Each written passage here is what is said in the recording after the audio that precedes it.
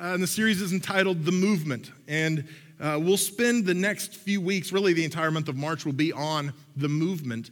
And when I was looking at this series, we put it here in this window strategically to carry us into the Easter season, because one of the questions I asked myself, and I think pastors ask themselves, is what does our church look like? And does our church reflect what Jesus wanted the church to look like? When Jesus started the church, when he started this whole thing off, and he envisioned the church someday, is this what he envisioned? Is this what he had in mind? Is this what he pictured? Because we all have expectations, right? And we expect what our marriage is going to look like. We expect what our career is going to look like. And we have these expectations that are built in. And sometimes our expectations the reality doesn't live up to the expectations. Does that make sense? And so as I think about the church, not just our church, but the church with a capital C, the church in general, the worldwide church, do we reflect accurately what Jesus intended for us to be? And so as I was looking at this and thinking about it and praying about it, over the next few weeks, we're going to be talking about that question. And what is the church, and who is it for, and why do we function? Why do we do what we do? And is this what God intended for us to be? And today, we're going to talk a little bit. In order to know where we're going, we have to know a little bit about where we've been. So we're going to talk a little bit about where the church has been. But let me start with a passage of scripture in Matthew chapter 16. Virtually all the scripture we're going to share today is from Matthew. So you can keep your thumb in Matthew if you like. But Matthew chapter 16, verse 13, Jesus has his disciples with him. And he's been traveling, they've been preaching. And this is what Jesus says in Matthew chapter 16, verse 13. He says, "Now when Jesus came into the district of Caesarea Philippi, he asked his disciples, 'Who do people say that the Son of Man is?'" And this is a really important question, not just for the disciples, not just for his close, intimate followers, but even today, it's an important question for us to ask ourselves and for us to answer. When we hear this question, who do people say that the Son of Man is? We have to ask ourselves, who does the world around us say that Jesus is? Because we hear lots of things in the world, right? He was a good teacher. He was a moral man. He was a rabbi. We hear all kinds of descriptions about who Jesus is, but at the end of the day, none of that stuff matters.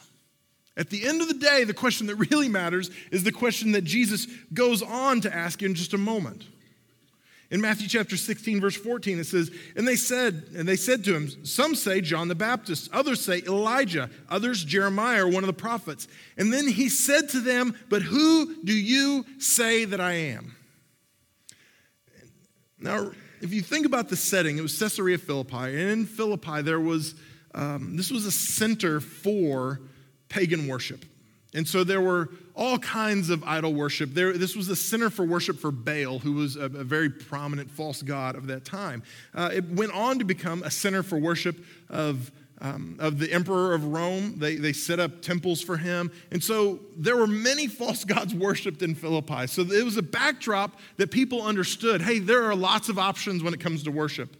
And so when the disciples answered, they said, well, you know what? Tradition says it's going to be one of the prophets, Elijah maybe, Jeremiah, and this is who people say that you are. That you're one of these people reincarnated. And then Jesus pins them down and asks them the really poignant, important question, but who do you say that I am?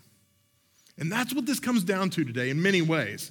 It's not what the world says about who Jesus is. It's not what your parents said about who Jesus is. It's not what your spouse or your family says about who Jesus is. It's who do you say Jesus is? And not just with your mouth. It's easy to say, well, Jesus is Lord, right? I mean, we see it everywhere. I saw a UFC, Ultimate Fighting Championship. I see a UFC fight one time, and this guy is walking into the ring, and he's literally carrying a cross, and the camera gets right in his face, and he's saying, Jesus is my Lord, Jesus is my Lord, and then he goes on to get pummeled. He just gets destroyed in this fight. And I was like, I really wish he hadn't been saying that, because, come on. But it was easy. He said that with his words. He was even carrying a gigantic cross. But it's easy to go through the motions. It's easy to say the right thing, but it's another thing to live it out. So maybe the question shouldn't be, who do you say Jesus is, but what do your actions say about the lordship of Jesus in your life? Because a lot of us, we believe in Jesus when it comes to our words, but practically, functionally, we are atheists. Because if we believe Jesus was who he said he is, then we would live our lives differently. So he asked them, who do you say that I am?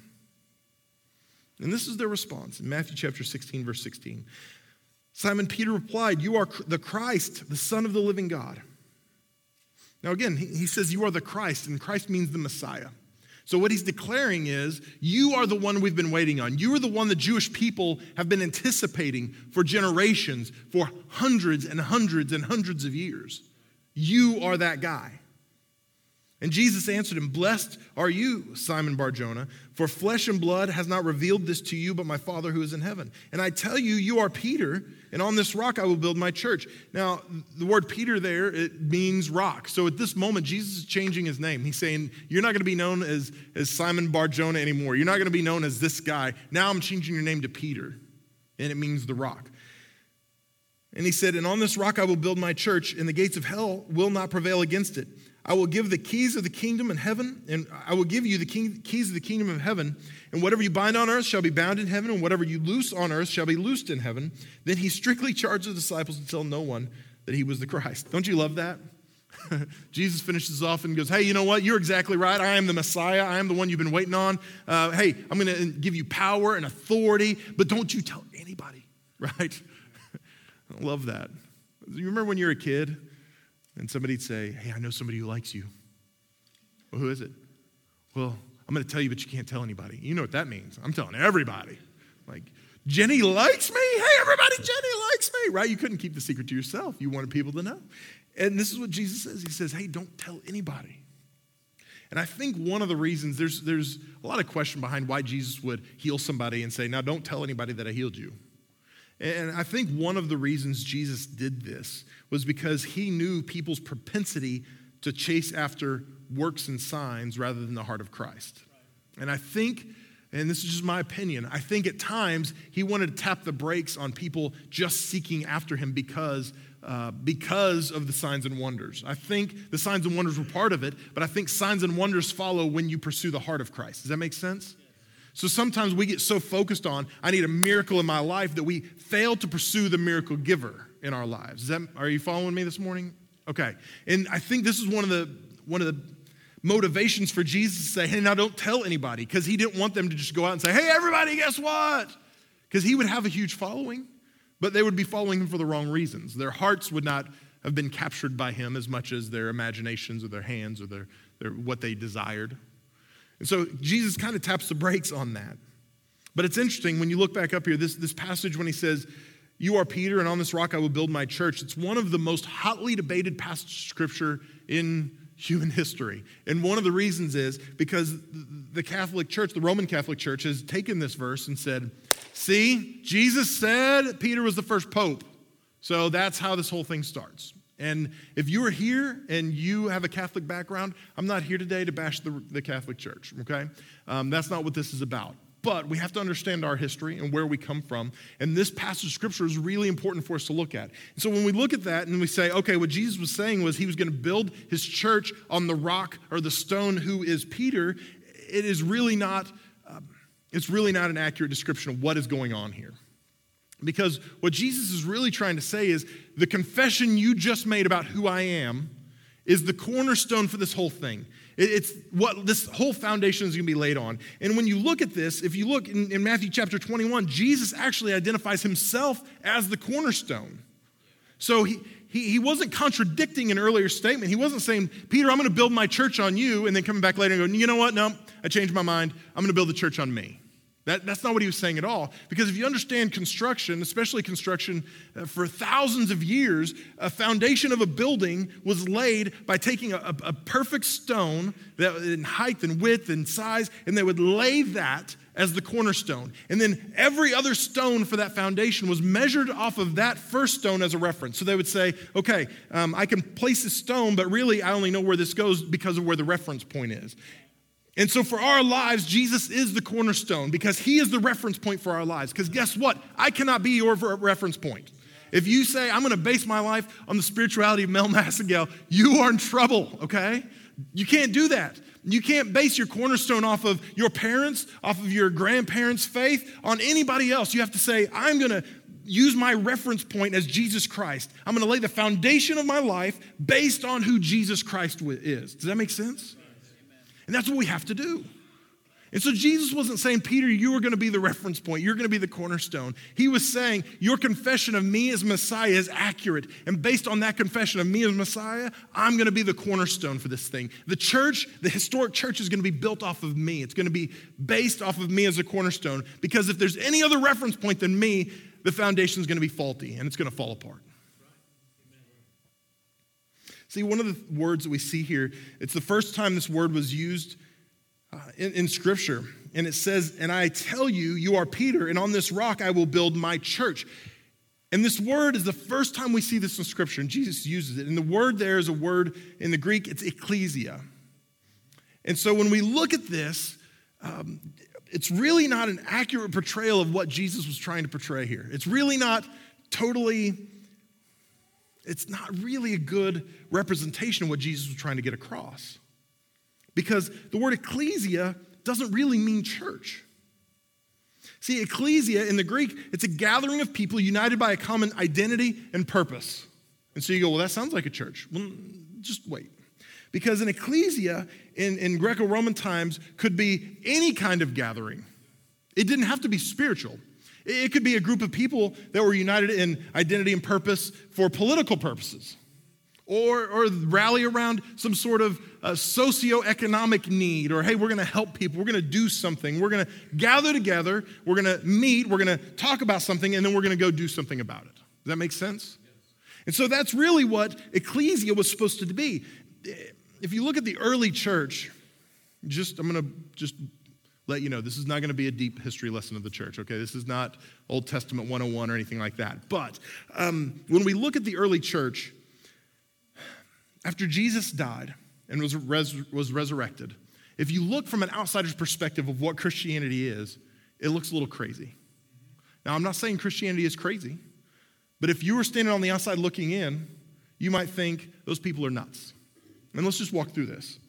We serve a God who speaks to people through burning shrubbery, right? It's not normal, okay? The centerpiece of our faith is a carpenter who taught for about 3 years. He was betrayed and murdered publicly, embarrassed and scorned, and then his followers claim that he rose from the dead, right? You look at that from the outside and you go, I don't know.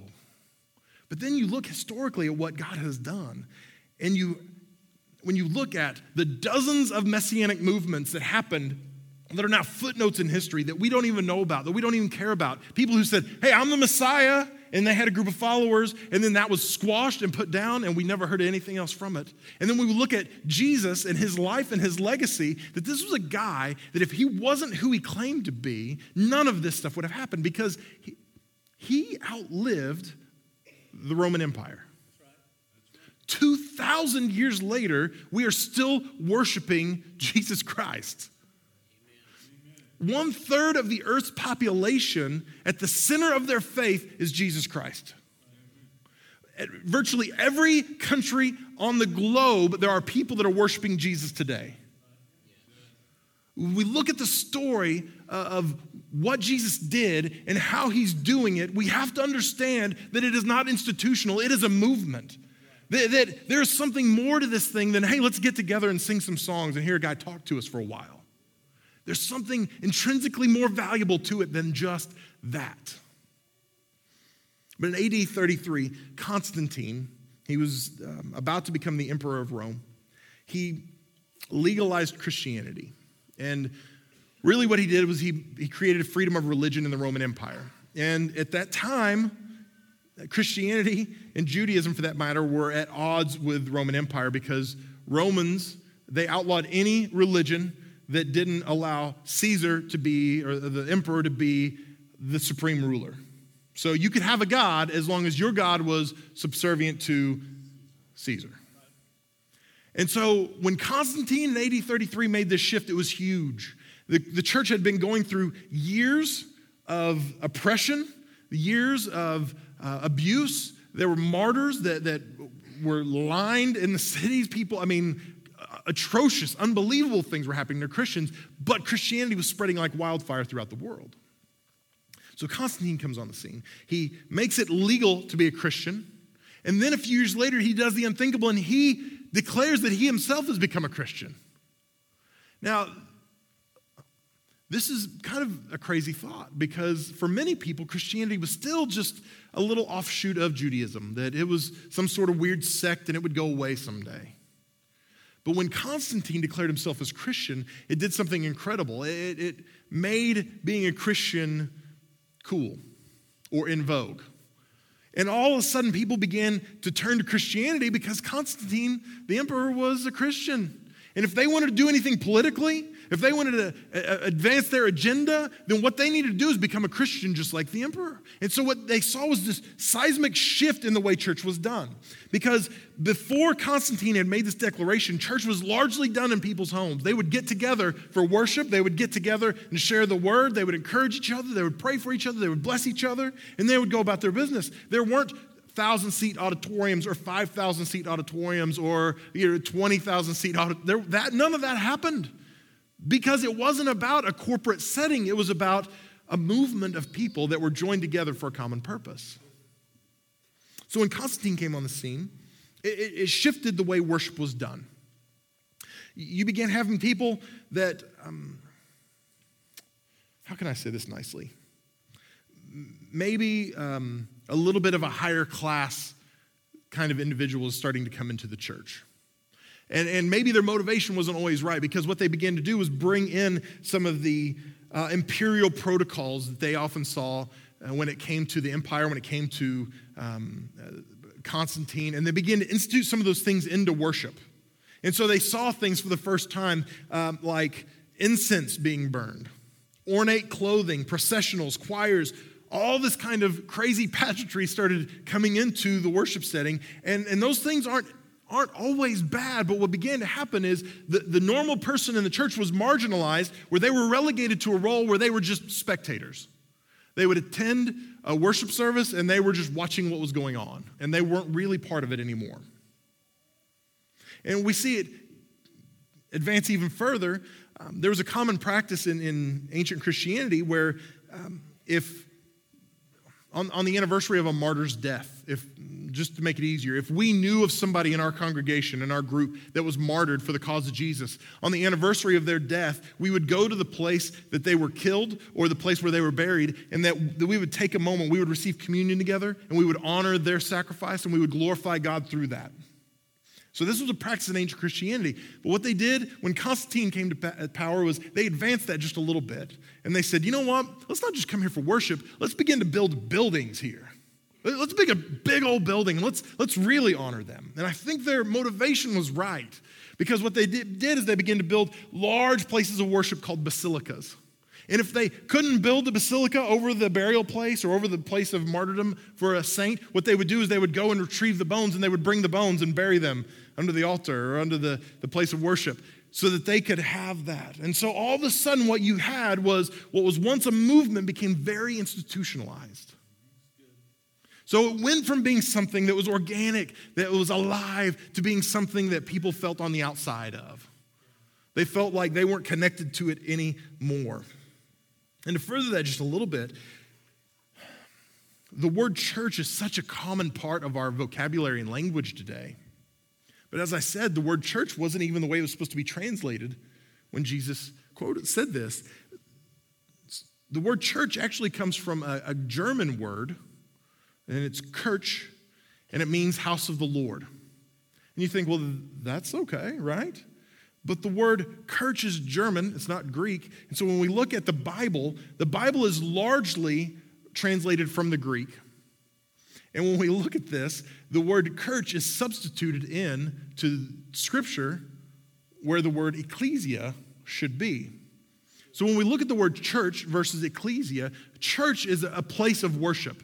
So it's a building, it's a location, it's someplace we can go. And ecclesia is a gathering of people. In fact, Scripture refers to Jews as ecclesia even though they've been scattered throughout the world. So even though they're not physically together, they're still part of a gathering that unites them into a common motion, into a common movement. And so when we look at these two things, we look at the word church and look at the word ecclesia, they are two radically different things. And I'll tell you this, and I think I've been here long enough for you to know this. I'm not interested in us just having church. I want us to be a movement of people that are impacting our community and impacting our world, because churches don't change the world. Churches that come together just to meet and just to gather, just to check off our spiritual punch list, we are not changing anyone when we do that. But when we say we're going to be a movement of people who are intentionally taking the gospel throughout the world, that's where lives are transformed and changed.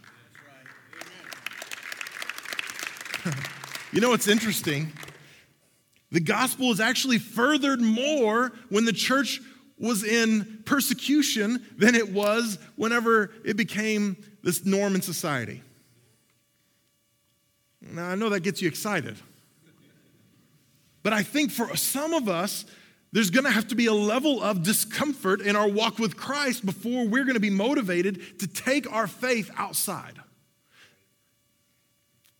The reason why the church is flourishing in China is persecution.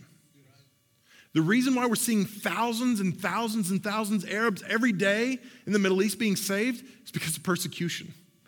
Because they're getting saved because they want it really bad. They want something different than what they've seen before. And I think one of the reasons the church isn't growing and flourishing in the United States is because we are so comfortable with what we have, that it ceased to be a movement a long time ago, and it's just become something we do. It's not the center of our existence, it's just one of the spokes on the wheel. So we have to be very careful that we don't take this thing and neuter it and take away its power and turn it into something it's not.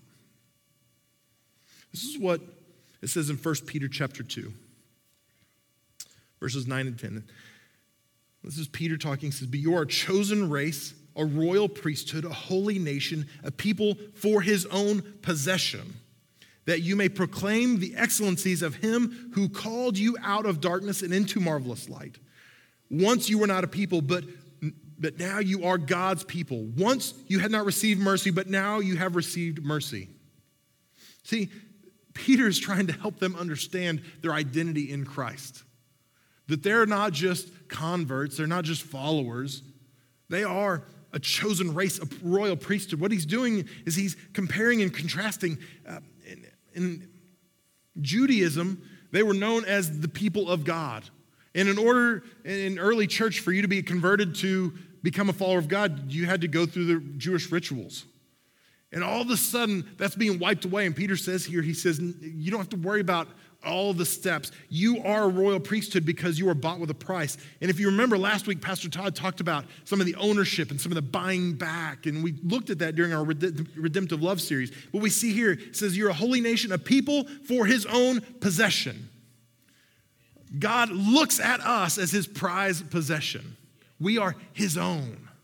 He has purchased us. But the part I want us to see is it says, you may proclaim the excellencies of him who called you out. If you look at the word ecclesia, if you really break it down, it can also have another meaning. And it can also mean to call out. If you look at the literal word and it's attached together in this conjunction, it means to call out. So God is not just calling us to be a part of a movement, but he's calling us out. He's calling us to do something. He's calling us to leave our place of comfort, to go to some place we're maybe not very comfortable, and do something for him. See, in the context of the scripture, it says, called you out of the darkness into his marvelous light. And one of the things we're going to look at in a couple of weeks is that God is not just calling us to be good, but he's calling us to push back against the darkness in our world. And you might look and go, well, hey, we're in Indiana, Pennsylvania. Things are good. Right? And this is a great community. I love my town. Okay? We've got a great city. But I will tell you, there's darkness presence in our city. And some of you would say, well, it's just the university. Right? Oh, they party, they drink, IU Patties is coming up, and that's part of it. But you know what? 3 blocks from my house last week, there was a man that killed his mom. Broke into her house and murdered her. Now, he's psychologically not all there. He's had some problems, but you can't tell me that that's not darkness. Every day there's people in our town and in our city who are going hungry. There are kids who don't have enough to eat every day. You can't tell me that that's not darkness. Every day, there are people that are looking for jobs that don't have enough. There are marriages that are breaking down, that are families in conflict. You can't tell me that there's not darkness in our community. It's not just our job to be light and to be nice and to be good, but it is our job to push back against the darkness. The enemy of our souls has taken ground that he should not have taken, and it is our responsibility. If we're going to be an ecclesia, if we're going to be a movement and not just a church, it's going to be our responsibility to push back against that and take back ground that the enemy has taken against us. Amen. There's got to be an element of aggression when it comes to this, or it will not work and it will not succeed. We are called out not just of our sin, but we're called out in order to fight against the darkness in our world. Matthew 28, Jesus is at the end of his ministry. He's about to ascend into heaven. This is a verse I've shared with you multiple times. Matthew 28:18 says this, and Jesus came and said to them, all authority in heaven and on earth has been given to me. Now what he said is, everything at God's disposal is at my disposal. He said, every bit of power and authority that God has, he has given to me, right? So he's establishing himself so we can understand where we're at. And he says, go therefore and make disciples of all nations. Now I want to stop there because he's saying, I have all authority. And so because I've got all authority, therefore I'm sending you with all authority, not just to go be good and be nice and to greet the people in your workplace. I'm sending you to make a difference. Go therefore, make disciples of all nations, baptizing them in the name of the Father and of the Son and of the Holy Spirit, teaching them to observe all that I've commanded you. And behold, I am with you always to the end of the ages. See, one of the problems with churches in the United States is that we have taken the move out of movement. We want to be a movement, but we want people to move toward us. Just come do what we're doing. Hey, just come to church. Hey, just you get here, and I want you to invite people to church. I want you to invite your friends and neighbors. I want you to. But if that is all we're doing, we're not doing enough because we have to take the church to people. We have to take the love of Christ to them where they're at, no matter where they are. You know, I've said this before. We're doing a bunch of mission trips this summer. But for some of you, a first step is not going to be to go around the world. It's going to be to go across the street and talk to your neighbor and show them the love of Christ. We have to put the move back into movement. Jesus didn't say, hey, you guys wait right here and a bunch of sinners are going to show up and they're going to ask how they can get saved. He said, go into all the world. Jesus was asking for a big thing. He didn't say, go to every part of this city. He said, go into the whole world to share the gospel, make disciples, teach them everything that I've taught you. He was asking a big thing. But the great news is, he didn't just send us out. The last part of that scripture says, and behold, I am with you always to the end of the age. This harkens back to Isaiah chapter 8. There was a prophecy about Jesus, the coming Messiah.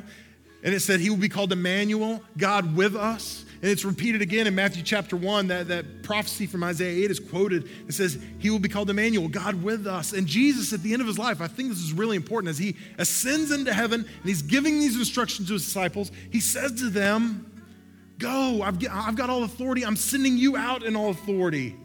But then he says, but I'm going to be with you even to the end of the age. He's repeating that very first statement that was made about him in Isaiah. Hey, you're not going to be alone in this thing. I'm going with you. I'm empowering you to do what I'm asking you to do. Is it a big deal? Absolutely. But I'm going to be with you. You're not in this thing alone.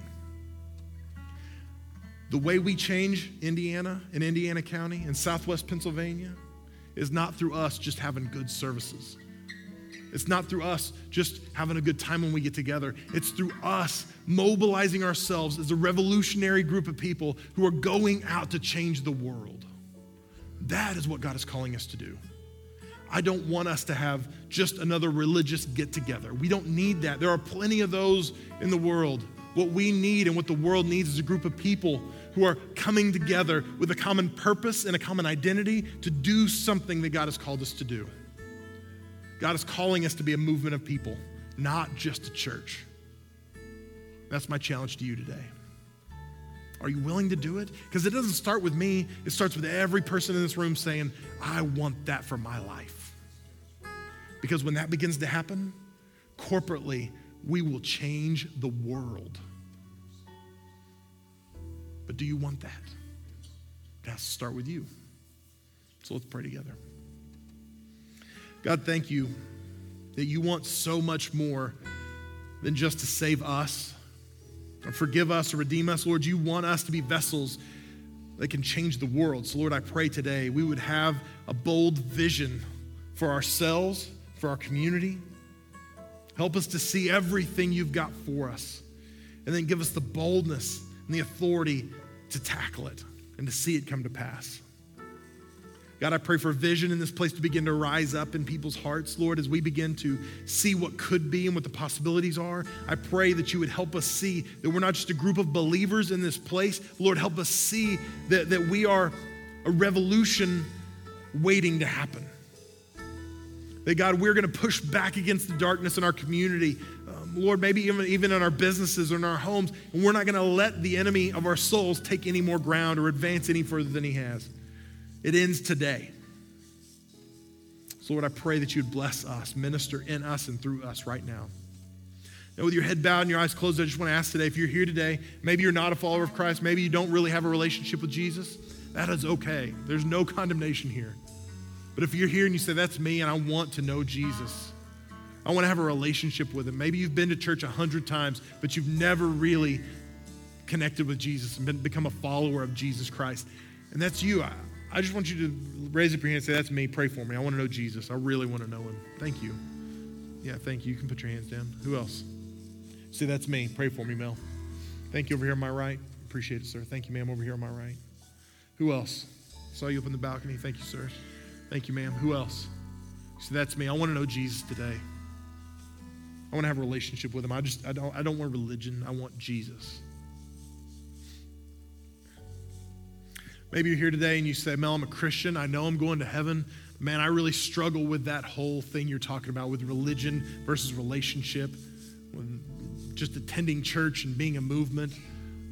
I know I'm going to heaven. I know I've got a relationship, but I really want to walk in that you're talking about today. I want to be part of the ecclesia and not just part of a church. If that's you, would you just put your hand up and let me pray for you today? Thank you. Thank you. All over the room. Let me pray for you right now. Lord, thank you so much for those that raised their hands today. Thank you for those that declare they want to know you and have a relationship with you. I pray that right now you would solidify that in their spirits, that Father, you would speak into them, that you would challenge them, and that, Lord, their lives would be changed today because of the power at work in them. That, Lord, you are able to overcome the world. Lord, you said that you have overcome the world and you're with us. Lord, I pray that you would help them see that they can overcome everything they come against, God. So Lord, I pray that their lives would be changed from this day forward when they say, I want to know Jesus. I want to have a relationship with him. Let them grow and flourish in their walk with you. Let them know you like never before. I pray that you surround them with godly influences who are going to speak life into them and challenge them. And let them get plugged into a church, whether it's this church or another church, God. Let them find a place to get plugged in and get planted and rooted so they can grow in their faith. So God, minister and then bless them. I pray that for those that raised their hands and said, I'm a Christian, but I want to know God more. I want to walk in that ecclesia that you're talking about, God. I pray that today their faith would come to life like never before, God. I pray that they would know you in ways that would blow them away, God. I pray that you give them a hunger and thirst to know you more than ever before. And God, I pray that we wouldn't be satisfied with just showing up to church and just attending a service, but God, let us be set on fire for you, Lord. Let us come to life in you. And God, I pray that, Lord, it would be revolutionary for our community. God, I pray that the faith that we display, let it be viral, Father. Let it spread to all parts of our community. Lord, not just because of services, but because of the people that are growing in their faith here at this church. So Lord, have your way among us. Speak through us. Let us be the people and the church that you dreamed of when you said the gates of hell will not prevail against it. Have your way with us, God. Speak through us. Let us be your mouthpiece for this world. In the name of Jesus, we pray. Amen.